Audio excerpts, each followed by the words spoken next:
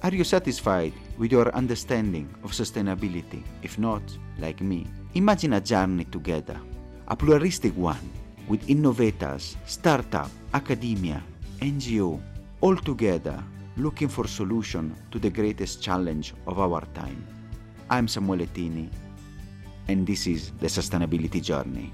Welcome to another episode, and today we are going to discuss something that is really important: the voice of women, the underrepresented in the climate discussion. And we do it with the co-founder of She Changes Climate, Bianca Pitt. Bianca, thank you so much for being here. Great to be here today. Thank you, Sam, for inviting me to come and speak to your listeners and your audience today. For me, it's a pleasure to have a change maker like you discussing such an important topic. But as usual, as our listeners they know, we always start. Can you tell about yourself, your sustainability journey, how you become, a leader in this field? So, how did I become interested in sustainability and climate change? I had a background in law and business, media and corporate finance. And I took a sabbatical to spend some time with my newborn daughter. That's over 13 years ago now. And that gave me the opportunity to read up about what was happening in the wider world beyond my own industry interest. Because as you know, if you're working in an industry, we're usually very focused on what happens within it. And that often doesn't give us the opportunity to really see the wider picture. And I have to say, the more I read and the more questions I asked, and the more I also looked what was happening around me, I saw that our ecosystems had dramatically changed since I had been a child. Not only did we have almost double the world's population since I was born, so I think I was only 36 years old at the time I had my first child, and indeed in that time we had seen a dramatic increase in people living on the planet, but we were still operating with the old operating systems, the old finance system, transport system, energy system, food system that we'd operated with when we started the industrialization almost. And that clearly wasn't going to work. We weren't going to be sustainable if so many people demanded the use of products and services on planet with finite resources. More worrying though, our ecosystems weren't just impaired. We could see that they were quickly shifting. And I have to say, we are, looking really at the collapse of these ecosystems that are the underlying infrastructure to all our lives. We rely on them to provide clean air, clean water, the food from the soil. And we also rely on dependable weather, essentially, to fuel our economy. What became clear during COVID was that how intrinsically linked our environmental, social, and economic systems are. And seeing the environmental system so under peril made me want to change my own career. I wanted to create a better world for my child. And I decided to take a leave from what I was doing before and really focus on mitigating the course of action and focus on transforming our operating systems. From this turning point, this inspired you to co-found She Changes Climate. So what are the key goals of the campaign? What is it? Can you explain a bit more? So I spent quite some time trying to understand the barriers to success. I was an advisor to the environmental charity sector, sitting on the boards of many charities in the space.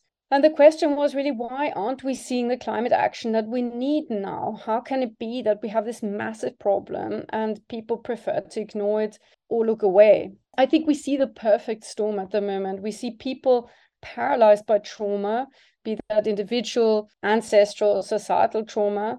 And we also have inadequate leadership. Looking at leadership, it's quite obvious that we're missing women.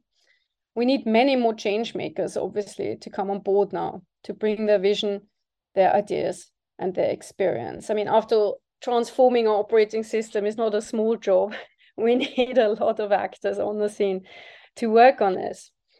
The absence of women and underinvestment in women is really staggering. They form only 7% of the FTSE 100 CEOs, only 16% of board members worldwide, only 25% of parliamentarians, and 20% of ministers. Many countries have never had a female leader.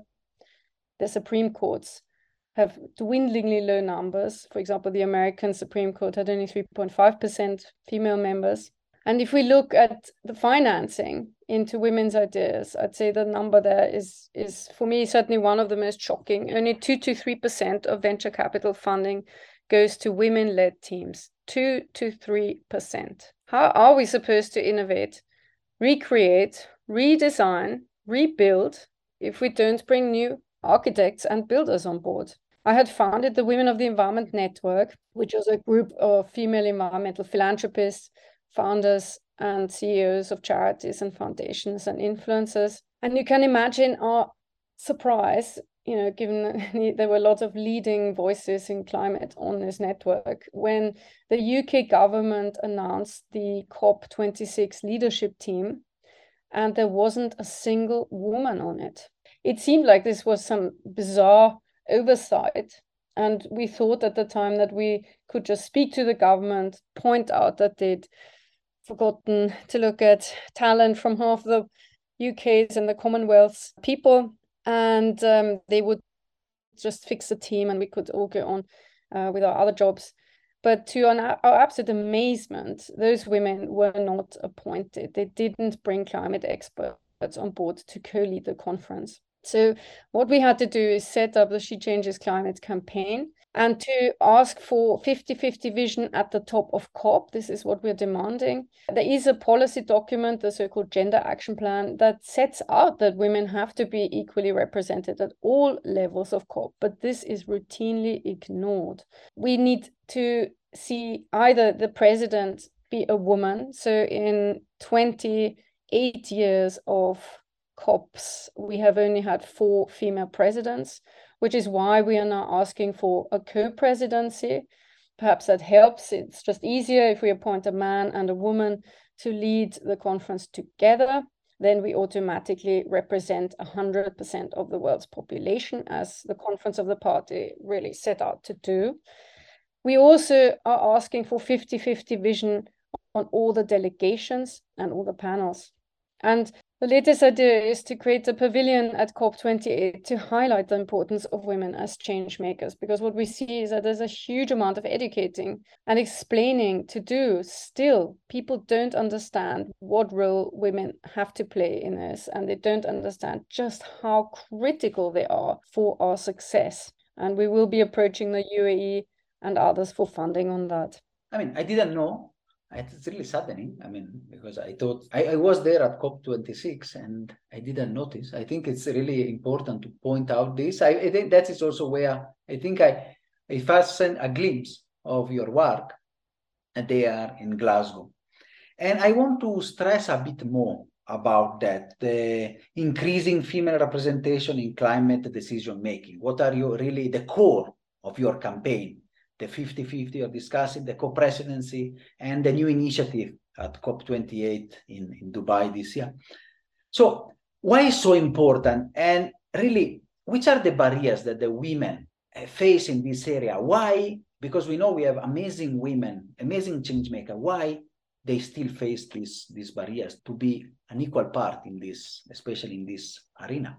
I think the problem is that we've become so used to this male-led society. We have had, according to researchers, we've had 10,000 years of a patriarchy, and it's our default mode to simply choose the man. All the research shows that men are always the first to be chosen for pretty much everything. Even women vote for men. When it comes to reposting people on the internet, they won't repost what women say, they will repost what men say. And it is absolutely staggering to see this bias that we are operating in, men and women. We have all the same view, basically. Also, at the same time, we have this problem that since women don't see other women lead, they think, or now, with the example of the climate negotiations, if they see it just run by men, they rightly think, what does this have to do with me? These guys can't decide for me. So without them seeing that they are being also led by their own kind, they will not buy into whatever policy will come out of COP. And we need them for the implementation of the policies. We know that, particularly because women work on the ground in communities. They play such an important role as community leaders. So we've got to invite them also into the decision making. I think given that we have so far mainly operated without women taking the lead on decisions at COP, means defining the narrative, framing and agenda. That means we're operating in a blind spot in which really only masculine priorities are heard. We're now at COP28 and emissions are still rising. I mean, we're now witnessing an extinction event. What more evidence do we need that our existing leadership structures are not sufficient, right? The climate emergency is a direct result of our social inequalities. It's the result of excluding the voices of the many. And research confirms this. It's not only fair, but also smart to have women in leadership. But they have a material effect on climate policy and policy implementation. Whether it's on boards or in governments, they're more likely to ratify environmental treaties, they're more likely to protect habitat. Women spend differently to men. They go for lower carbon products and services. It's absolutely fascinating to see even that broken down to the individual level. Women take different choices, more environmentally friendly choices, but the barriers are clear. The barrier is simply that are socioeconomic in parts, so they don't have the funding to make themselves heard. They struggle with all the other duties that they have, caring for the young, caring for the old, usually unpaid. 75% of the world's unpaid care work is provided by women. So they are really, really busy. And if we don't free them up, that means also let men take over some of the roles that women have traditionally taken. We are going to really struggle to empower them and get them into play here. So it's a matter of, and a Sheryl Sandberg coined that so nicely. She said, lean in to the women, and to the men, we also have to say, please reach out and get the women in. That is a very good way to join hands together and really solve this crisis, because there's no point to continue with the old paradigms where a planet, maybe in the next 10 or 15 years, the tipping point will be irreversible. So with a dying planets, the old paradigm, they are losing. Not only they should not be there. Actually, we have now to put ourselves at work, and we should have done, I think maybe a decade or 2 decades ago. And that's why it's important, I think campaign like yours and the work you're doing, they are trying to really push towards achieving this goal. And, you started at COP26, now you are going to talk COP28.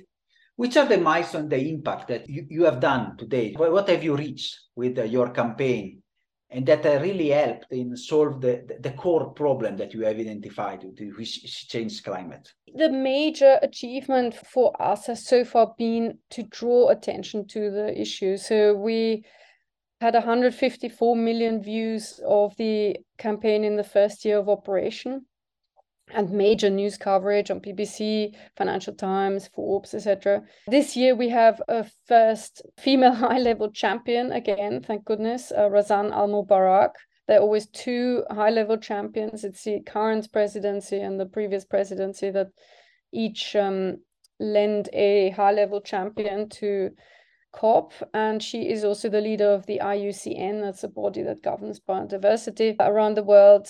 We also see that female ministers are involved, which is very encouraging. So what we need to see is simply high-level women taking the seat at the decision-making table and being involved with the narrative, the framing, and the agenda of the COP in each country. But we've also got to let them take some of the credit, and we've got to shine a light on them, because they are still in a minority. We still don't have 50-50 vision.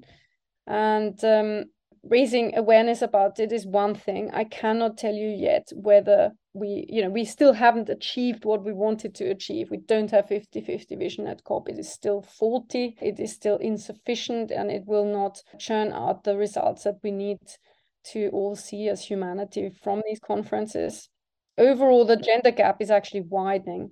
So it's now, according to the World Economic Forum, 132 years. The UN yesterday announced that according to their research, it's 300 years. I have to look at the metrics exactly and understand why that differs so much. And what they're saying is that the situation for women and girls is deteriorating around the world. We know that there's been a dramatic reversal in sort of rights for women, like the abortion rights. That has been a huge problem. We have, for example, Afghanistan, in which girls are not allowed to go to school anymore. Iran has also currently not really responded to the protests. The government certainly hasn't responded to the protests in the country and made amendments. The bad news is basically, it's getting worse. And COVID was an interesting example. So as the economic situation deteriorates worldwide, women and girls are more negatively affected. They're more negatively affected by climate change. In natural catastrophes, they're more likely to drown and to lose their home. The majority of homeless people are women. They usually have to take the children and the elderly with them and can't, in floods, they can't save themselves. They are busy saving others. And the problem is that, for example, with COVID, it was that we saw that women were the first to lose their jobs and they were less likely to come back into work, even when the situation allowed them to again. So because of their lower socioeconomic status, they are worse affected as the economy deteriorates. And I want really to touch on these challenges that you have really highlighted and this deteriorating situation, which is also coupled and maybe exacerbated by our climate crisis. Those are the biggest challenges in promoting the gender equality. But how we can overcome them? What we can do? I think it's a very good question. I think it's been very interesting last year to see simply how the war in the Ukraine hit the headlines and more or less completely crowded out everything else. The cost of living crisis was the second factor that dominated the headlines. And if you have two events essentially that demand so much attention and are covered by the news, it's very, very difficult to make progress on any other topics that also need our attention. So I would say that is a massive, massive challenge for us, is how on earth we even get the headlines, how do we get the bandwidth, how do we get the space in media to promote this cause and to talk about it. The other challenge I found is actually interesting from men themselves. I felt that there's been huge reluctance, fear, even, suspicion on what this exactly entails, this idea of empowering women. I think it's got to do with the fact that men are not happy either, particularly. They have been operating in a very, very narrowly defined definition of masculinity. Success is very much measured on financial success, for example. So if you're not financially successful, how successful are you really then as a man? It's even the clothes they have to wear. They have been reduced to a very, very narrow version of what a man can really be. And in some countries, women have made progress. They are free to study. They are, if they're not happy, they meet their friends and talk about things. And men don't feel that change has happened for them in the same way. Hence, they are hedging themselves, and they're very cautious, and they are concerned that they might lose their status, which is so important in the current definition of masculinity, against some other people, whether that's a woman or someone else, doesn't matter. And I think the challenge is to explain really how we are stronger together. We have to explain that diversity benefits everybody. It's all our success if women are empowered and co-lead together with the men. I've also had a personal challenge. I don't like public speaking, or didn't like public speaking. I felt that I had marbles in my mouth when I was first asked to come on stage. I hear I'm not alone. Apparently, according to research, 78% of people fear public speaking more than death. That's quite an interesting piece of information.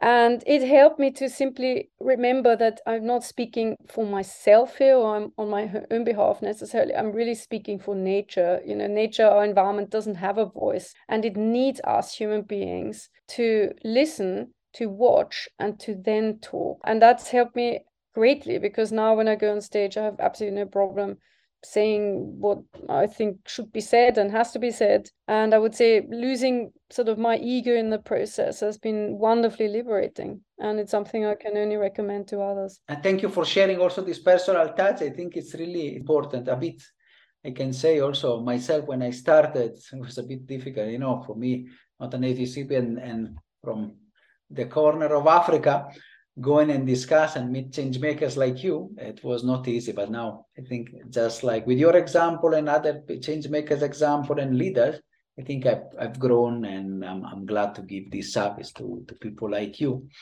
And I want to go back a bit where you said, you know, really the steps and how we can do, you know, your plans for the future of the campaign, especially because you have recognized from your analysis that really we are not yet there. The gap is there. Of course, in some country, there have been, good progress, but others no.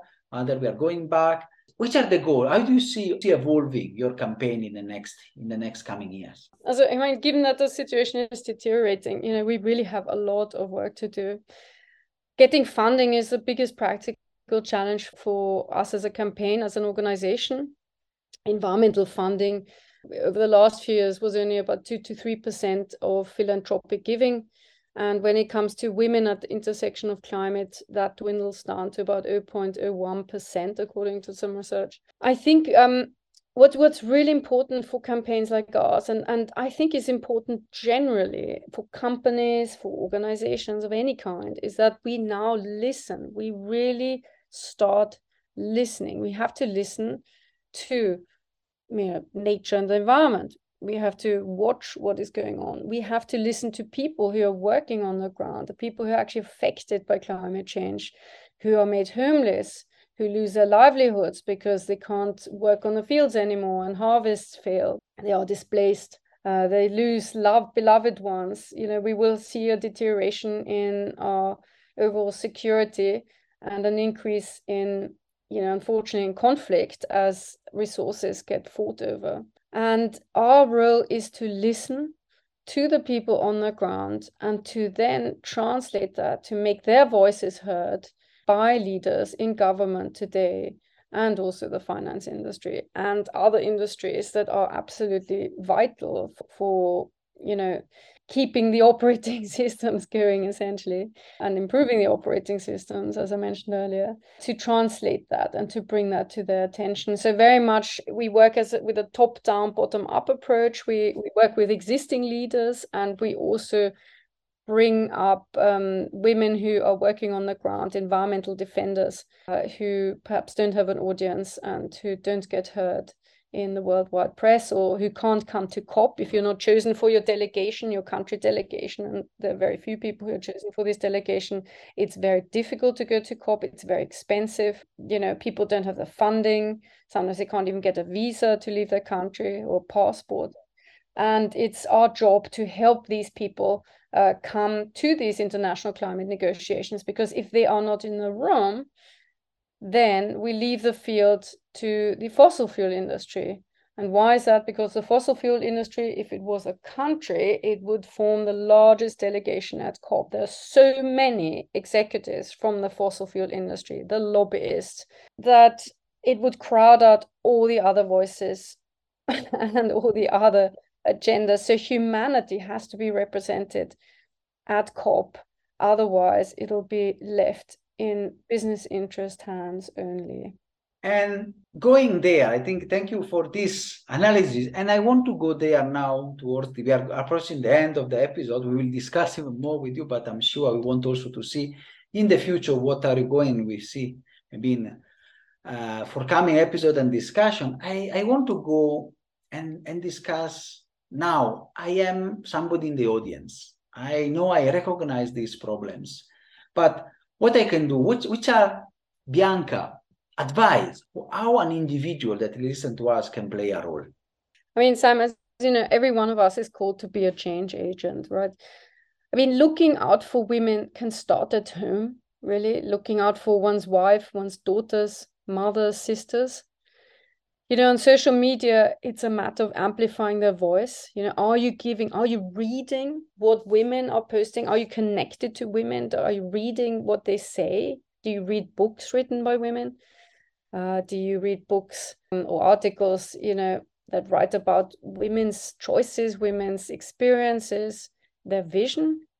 What do we know about women, really, is a big question. When it comes to voting, are we actually giving fair chance to female candidates who are trying to step into that role? As a campaign, we are campaigning with the help of volunteers. So we welcome any pro bono work that anyone wants to give. We have had people from the finance industry, advisors, and from the creative industries.